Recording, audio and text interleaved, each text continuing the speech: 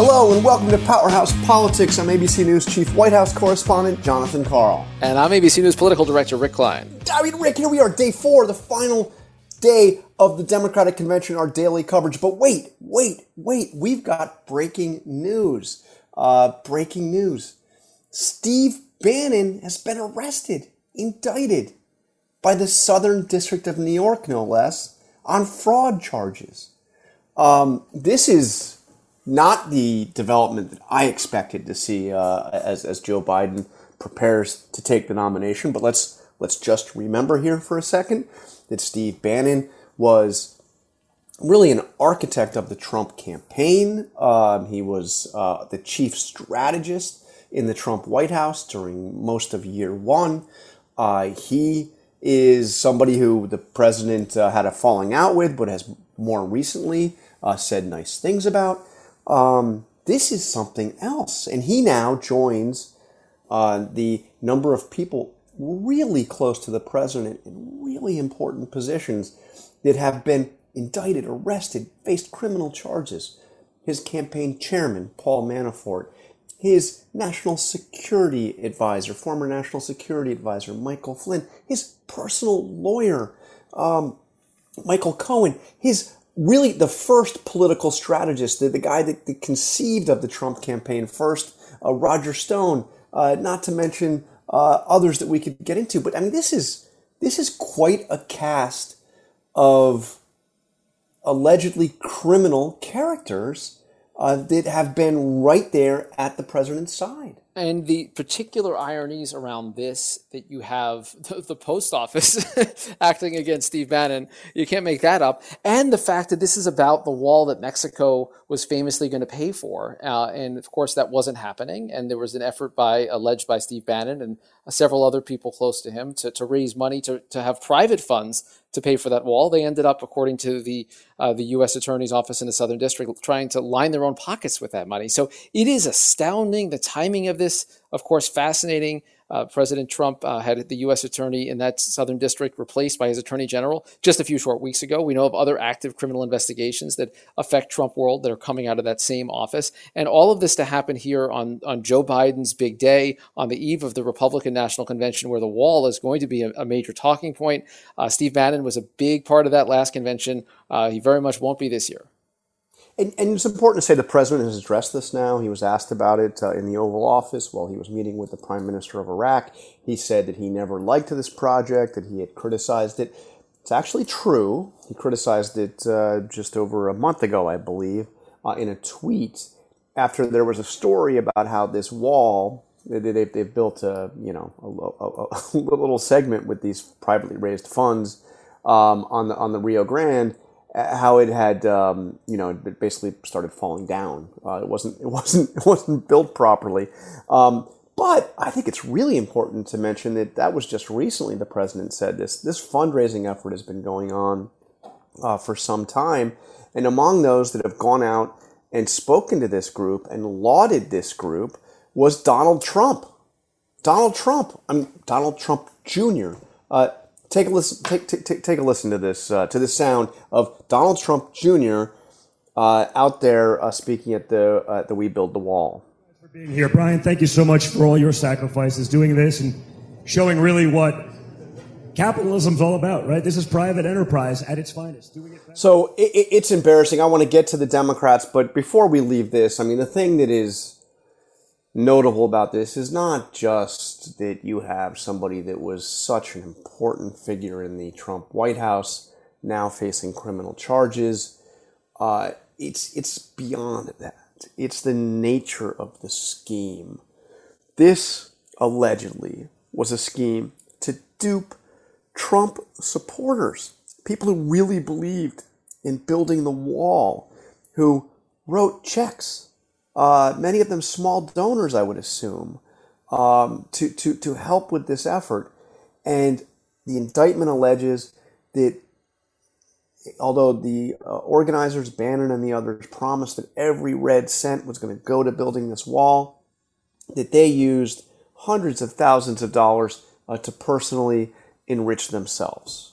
They duped Trump rank and file, Trump true believers to personally benefit themselves. And what's fascinating to me too is just how it isn't even sophisticated. There really isn't much to this alleged scam. It's a very basic one, and we'll see how the legal process works itself out. We've already seen the president's response, which of course glosses over the long relationship he had politically with Steve Bannon and other figures involved in this. But it is quite something to land at this particular moment in time. Now, let's get back to the Democrats. We had day 3. We saw Hillary Clinton speak, kind of buried in the first hour, which was not carried by the broadcast networks. We saw Elizabeth Warren speaking during that primetime hour, and of course the signature speeches of Barack Obama and Kamala Harris. It was as big a night as you're going to have of Democratic stars, short of the one that's to come. This is the evening where Joe Biden, after 30, 40 years, finally gets to accept the Democratic nomination. And I think we're extremely fortunate right now to have a chance to speak with somebody who has been with the Biden campaign from the start. Somebody we often see out there speaking on behalf of the vice president. Kate Bedingfield is joining us now. Kate, how are you? Hi, I'm great. How are you guys?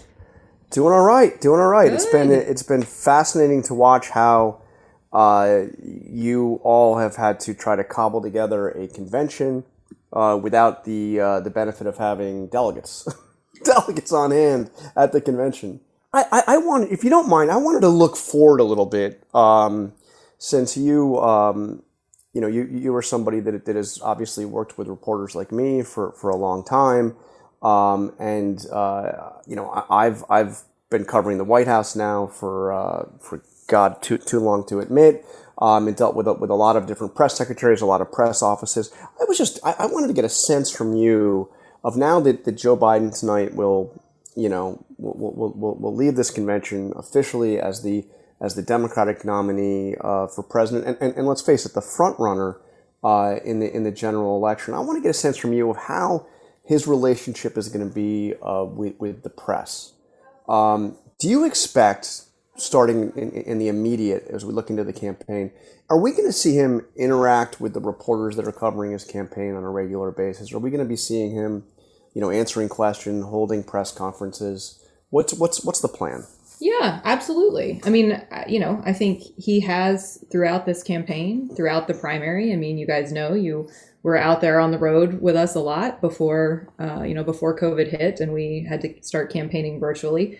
He is somebody who, throughout his career has always viewed having a transparent, open dialogue with the press as a really important part of his responsibility as an elected official. I actually think he holds the record. I think he's second behind John McCain for the most appearances on Meet the Press across the course of his career. So he definitely views having, as I say, an open and transparent relationship with the press as a big part of his responsibility. And I think, for the campaign, obviously we have been working through how we reimagine campaigning in this virtual time, as everybody has been working through how we reimagine our lives in this time that's, that is almost entirely virtual. And I think, for us, we've really prioritized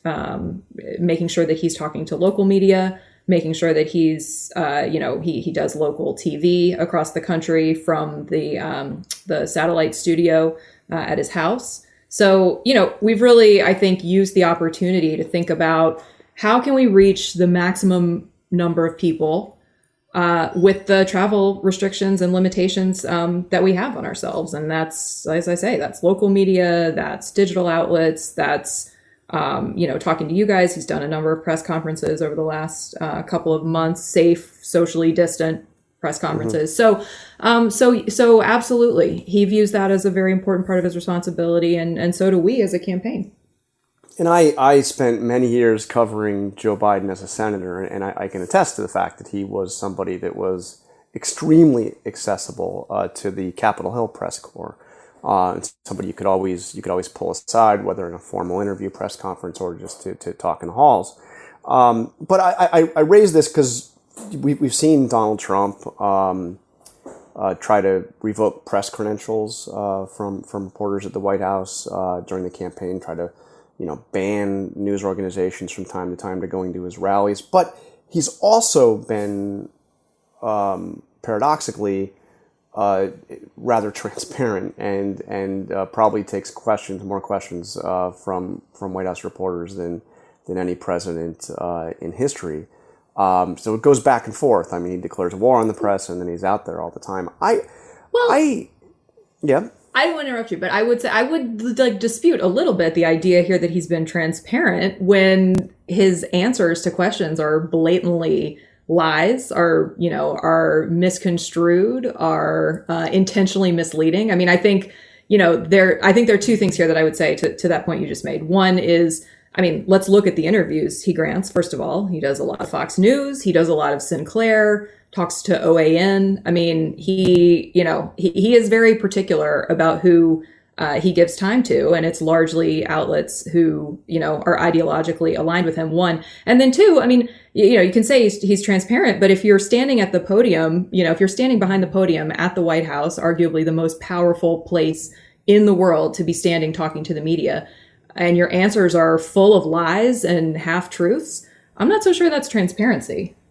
Yeah, so perhaps the wrong word to use, but what I meant is he gets out there and he takes questions, and I'm not commenting on the quality of the answers, but I also he's had now 4 different press secretaries, one who never held a single briefing.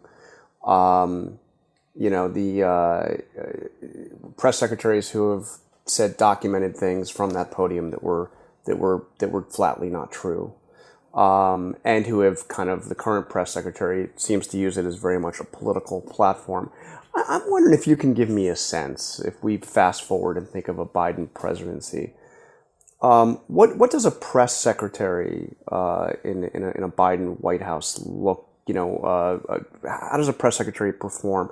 Are there briefings every day? Do we try to get back to a sense of, normal relations, tension for sure, but normal relations between a press corps and a White House press office? What's the responsibility of that press office and that press secretary?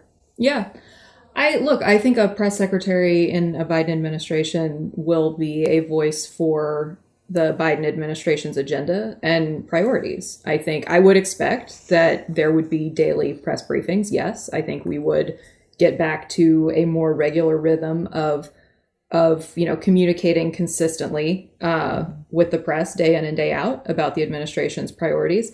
And, I think that the press secretary for a Biden administration would not view that role as a political cudgel. They would not view that platform as a place to stand and berate the press every day, or solely as a platform to get a soundbite on Fox News, which I think is sort of how the Trump administration is approaching that job. I think, in a Biden administration, that role will once again be a mouthpiece for the substantive priorities of the administration. And it will be, an opportunity, and the briefing will be a moment each day to keep the press informed of the administration's priorities and developments. So, I think we would really approach the job and the role of the press office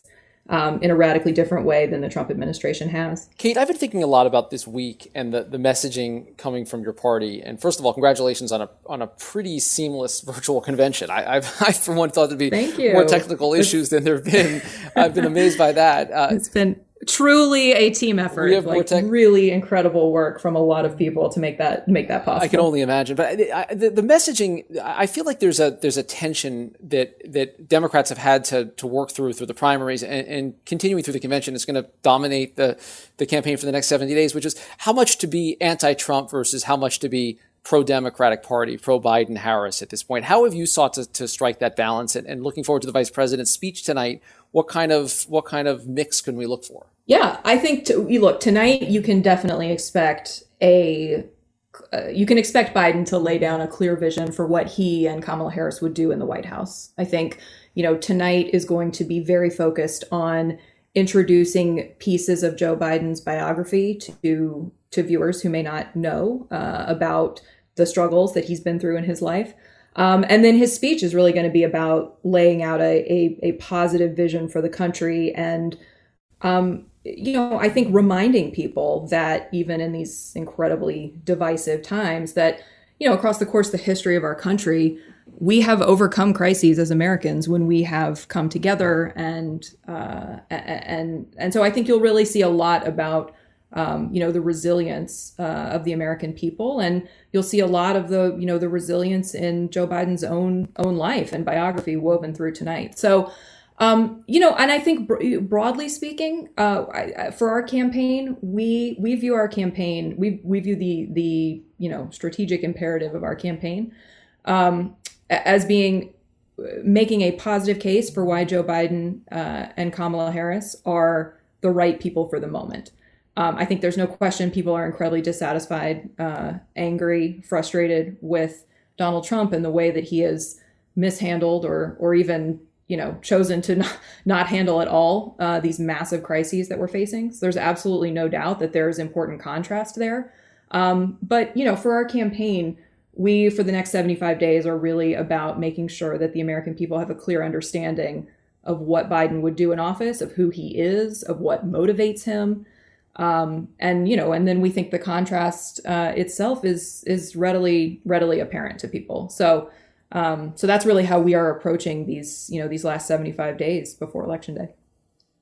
And Kate, in terms of the way that the convention comes across to viewers at home, obviously forced into the virtual convention by COVID-19 and this crisis that everyone is living through, how have you sought to use that or portray that? I'm struck by a lot of the speakers have used the C that's available. Obviously, we saw some famous calamari in that roll call of states. I hope you got some at some point, Kate, because it looked pretty Sadly, good. no, but I wish. Not yet. Well, I feel like this is the official food of the convention somehow. But how have you tried to connect the way the convention presents itself to the way that people are necessarily living their lives these days? Yeah, that's exactly the question that we asked ourselves as we started this process is, how can we make this viewing experience dynamic for people all across the country who are going to be watching this from their living rooms, who are going to be watching this digitally on their phone, on tablets, on computers. We really thought of this as an opportunity to have people's undivided attention in a way that, we might not have actually in a more traditional moment with a more traditional convention. So, we wanted to make sure that throughout the programming, we had the voices of real people from all over the country who are living through this moment. I think that's the uniting thread basically throughout all of the messaging across the course of these 4 days is, we're all in different parts of the country. We're all experiencing this in our own unique way, but there is a really common thread running through all of us, in the fact that we are all in this together. We are facing these crises together. We are we are plunged into this moment where we are all grappling in our own way with the same challenges. So, we really wanted to, you saw that, I think, manifest in the roll call you were just talking about. We had, people from all over the country telling their own personal story. You had, the segment last night where Mayor Garcetti and others were around the country talking to different small businesses, about what they're dealing with, what they're grappling with. You're really hearing the humanity of this moment. And so that was something that we really wanted to make sure shone through across all 4 nights, that, that Joe Biden understands the pain and the difficulty that people are going through, and that we all, that we're all in this together. So, Kate, I know you have to go, and this is an incredibly busy day for you, big day, huge day for you and for the campaign. Before you go, I want to ask you about the tradition that we have seen, one of many that has gone by the by, of the, when one party has the convention, the other party, the other candidate tends to kind of leave the stage, and take a break, and it's the other party's moment.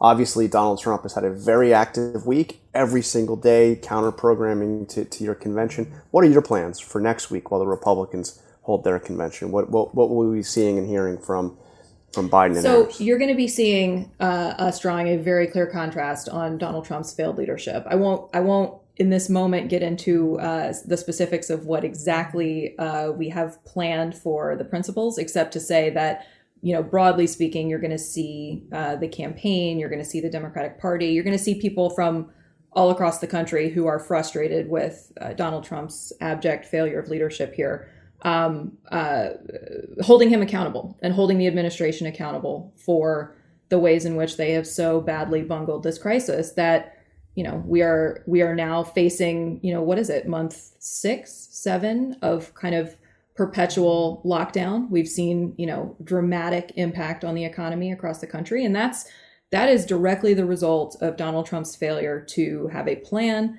and to execute on the plan. And so next week, we're going to be making sure that people have a really clear understanding of the ways in which Donald Trump could have stepped up and accepted responsibility and made a plan to protect Americans, and failed to do so. But without getting into the specifics, will we see Biden and Harris? That is not something I can share at this moment. I think you should know that you will feel a robust presence from the campaign, from the DNC, from, as I say, Democratic leaders across the country, and you'll just have to stay tuned on what's coming from the principals. All right, Kate Bedingfield with the Biden campaign. Thank you for joining us. We hope to talk to you again very soon on Powerhouse Politics. Thank you. I really appreciate you having me. So, Rick, I think that there was a little bit of news there. Actually, first of all, and I don't know if she's been really asked this before, and maybe Kate Bedingfield is somebody that would be the press secretary in a Biden presidency, a Biden White House. But you heard her say that there will be regular briefings, that there will be, she made some statements about the responsibilities of a White House press secretary that I think we should clip and say. Yeah, things that weren't controversial in the past, that in the context of, that to me is one big theme of this whole convention, right? Is that the Vice President Biden, the Democrats have been selling themes of friendship and partnership and togetherness and family. And there's been a lot of attacks on President Trump as well. And these are notions that sound very generic, and gauzy even, but they somehow come across as the contrast. And so much of this convention has been Joe Biden selling decency, selling normalcy. And that is a lot of what he is hoping people react to. And whether it's his behavior during the convention or press briefings, it is a restoration far more than it will ever be revolution under a Biden-Harris world. And Biden did have has a long history of being very accessible to the press, and she mentioned the Meet the Press statistic and all that. But important to point out that throughout this campaign, he has been more likely to avoid the press than to engage the press. He has not done a lot of interviews. He has not done a lot of press conferences. So we heard her say that he will be out there and he'll be engaged both during the campaign and if he gets elected in the White House. So and John, this is of course a shameless plug, but that starts tomorrow. That starts with the first joint interviews with Biden and Harris with our colleagues David Muir and Robin Roberts. On ABC News. On ABC News, a primetime special on Sunday night, which will be the first glimpse we have of the two of them in an interview setting, interacting with each other. I assume it'll be the first of many, but it is the first, and it's a big test with a lot of eyeballs. A lot of people will be watching after this pretty extraordinary week. A lot of questions to ask. All right, Rick, that is it for this latest special edition of Powerhouse Politics. We will be back soon. Thank you for listening. Thank you to Susie Liu, Avery Miller, and the entire Powerhouse Politics team.